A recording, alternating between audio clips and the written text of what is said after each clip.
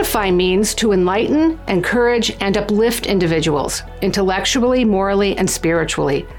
That's exactly what our Edify podcast guests do, as they share practical wisdom on living our faith in public.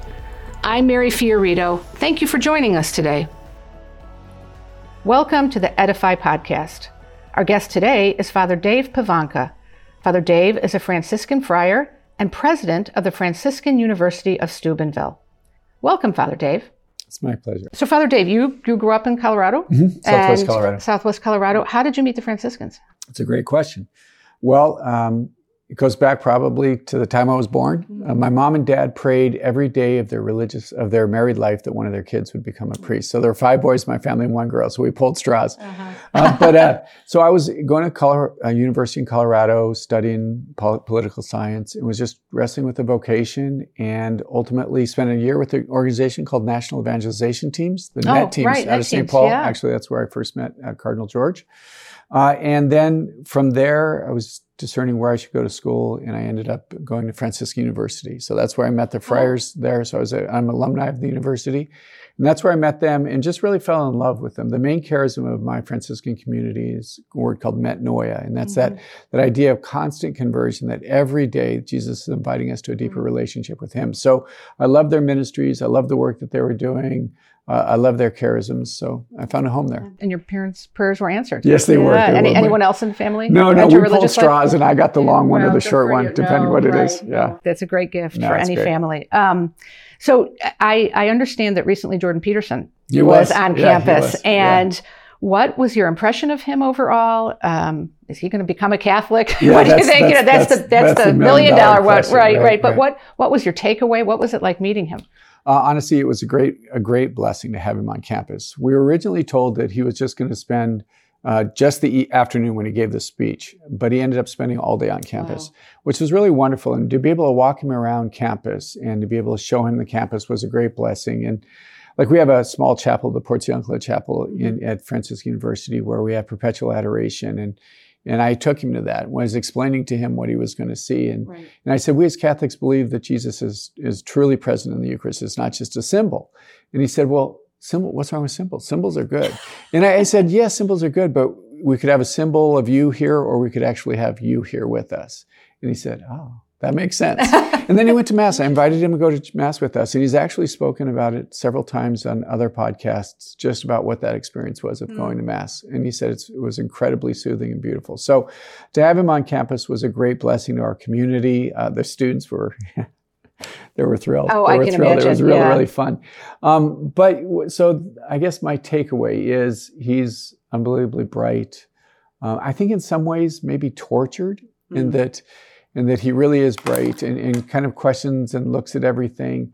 But the other part that was really, I think, a telling moment was he said he kind of feels like a prize, is that everybody wants to get him. Right. And I knew this going on because I'd listened to some of the work that he had done.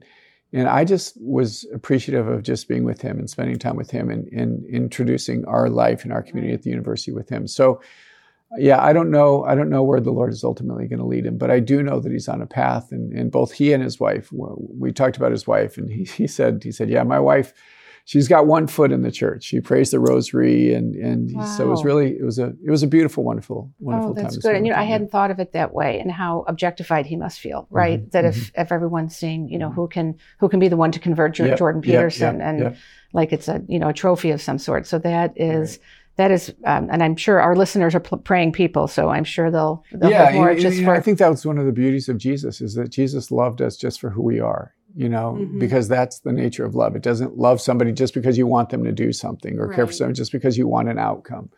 I think you're right. It's difficult for him. And maybe for him, he hasn't experienced that kind of love that's not transactional. Right. That's a great image. And so I hadn't thought, I just am in such awe of his intellect. And I think God has really gifted him in that way. Absolutely. And I speak of it that there's a real prophetic voice to what he's saying. Yes. And the reality is, honestly, the fact that he's not necessarily religious or connected to a particular religion, in one sense, I think gives credence to his voice. He's not just spouting some religious, this is what he learned with some doctrine, but I think it's really well balanced. It's psychologically sound and scientifically sound. And so it was a great day. Well, it's interesting. I know that he has a huge following among young men in particular, looking for sort of a masculine role model who gives meaning to what they're doing in their lives. Did you see that your male students reacted very differently to the female students? I don't know. Yeah, maybe actually that's a good question. Yeah, a little bit more differently, but there is a connection between he and young men that is really fantastic. I think he calls something out of them, that there's something more, something greater, and I think by and large the young men have really responded to it. No, very much so, and young men who are atheists and young men who are religious. It's really quite a phenomenon to see his. Yeah. That was one thing that he did mention about, is that his life is so radically different than it was just a few years ago. Really? And no personal life. And it just, it's a cross. It's a burden. You said your listeners are praying people. They need to pray for him. Okay. It's very difficult. Thank you. Challenge accepted. I'm sure that they will.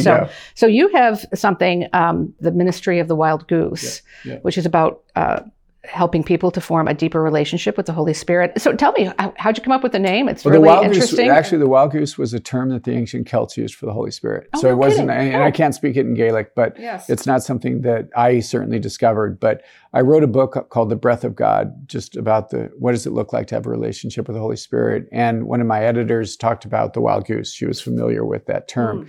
And I loved it. It's an image that I love. If you just go online, YouTube, wild goose, and you see kids being chased by geese and people getting chased by geese and walking through the park. But there's something about the wildness of that, geese are very aggressive animals. But the thing is I think one of the things we like the idea of a dove and the Holy Spirit because you can tame it and it's domesticated and you put it in a cage and it's nice to look at. But that's not the way the Holy Spirit works. The Holy Spirit isn't one to be tamed. It's not one to be controlled. We like the image of a fire, right? But as soon as the fire begins to rage, we want to get it under control.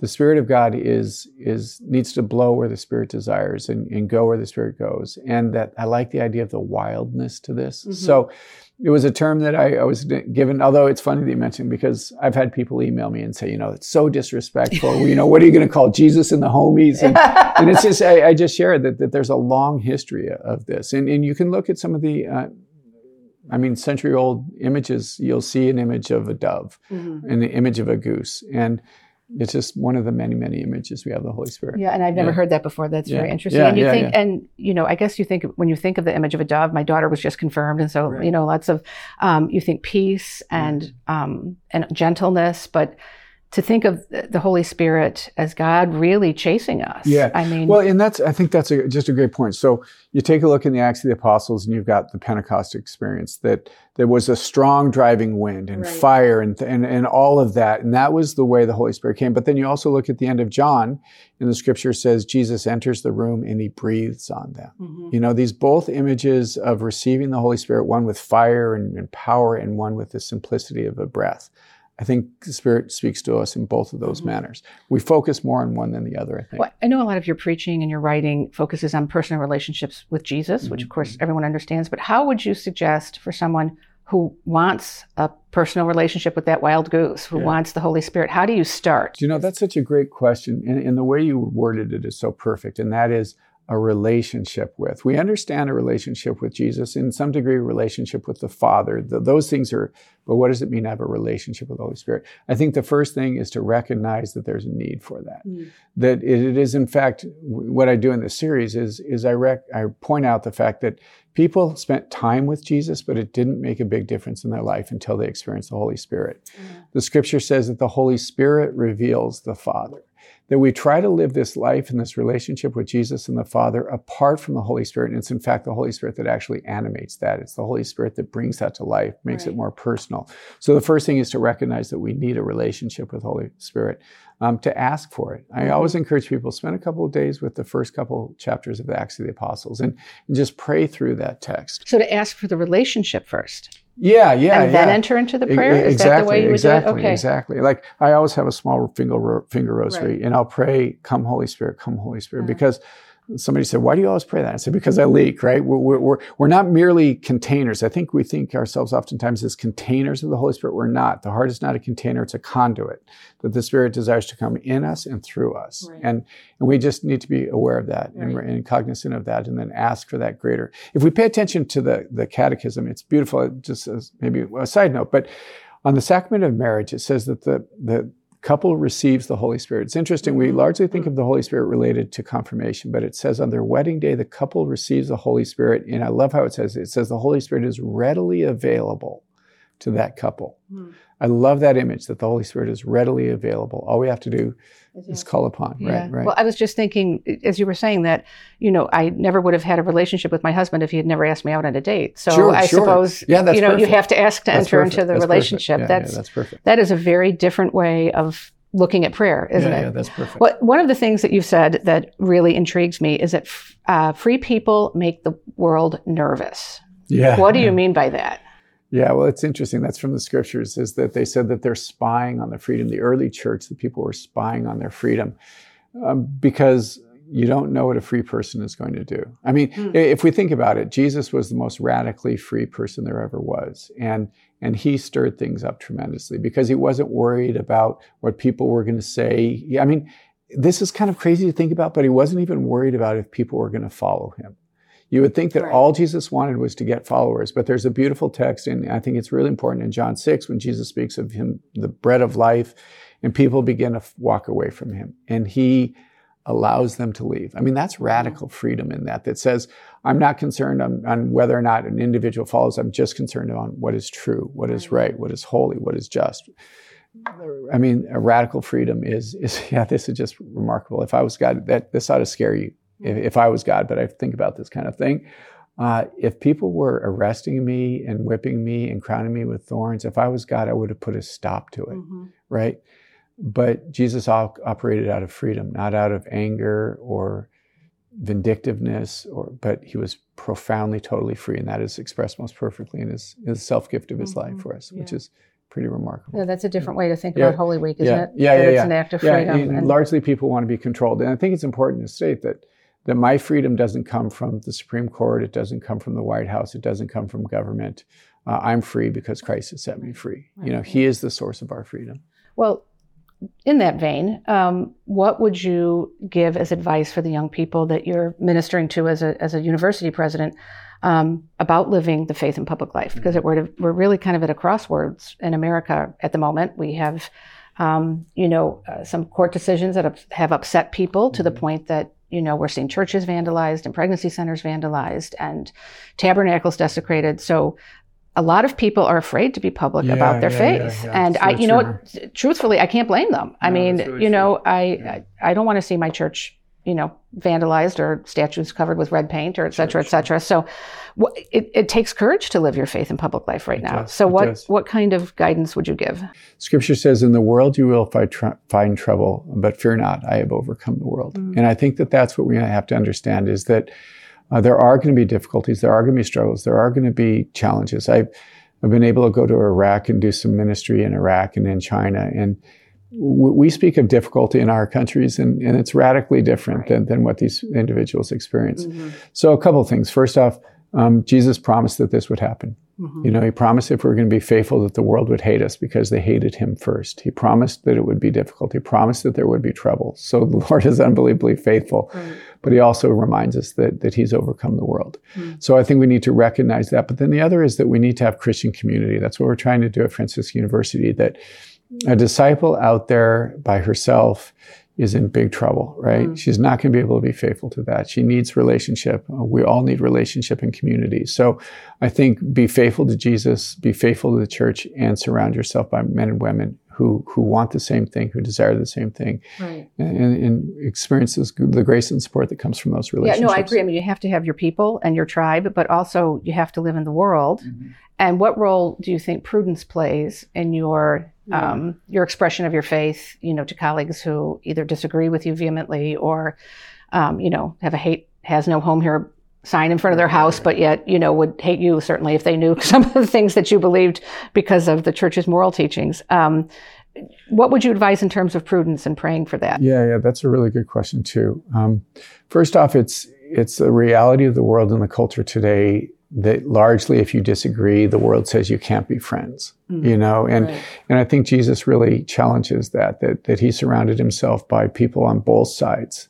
There was a book written a number of years ago called Too Christian, Too Pagan, and it was kind of challenging Jesus. The religious elite didn't like Jesus, and the pagans didn't like Jesus, and he was being able to navigate those waters. I think that we need to continue to you used the word earlier about Jordan Peterson, this transactional relationships. We need to seek to be in relationship with people, to be in relationship with them. And not merely so that they do what we want or believe what we want, but to be, and that's how people are ultimately changed. Right. When people experience somebody that cares for me, not for what they want me to do. But you're right, it's really, really difficult. And it's unfortunately, we live in this world of cancel culture that says, dismiss that other person. And it's difficult. So when people ask me what they can pray for, I always say discernment. Discernment is a great gift of the Holy Spirit that allows me to know how I should move and how I should operate, not just the whim or cultural relevance, but ultimately, how is it the Lord wants? What is it he wants me to do? And it's available to all of us just for the asking, right? Absolutely. Well, Father Dave Pivonka, thank you for giving us so much time. What a joy to be with you. Thank you, Mary. Really blessings on your work. Great, thank you. Thank you for listening. To make it easier for you to listen to future Edify podcast episodes, please make sure you subscribe over at Apple Podcasts, Spotify, or wherever you listen to your favorite podcasts. Thank you.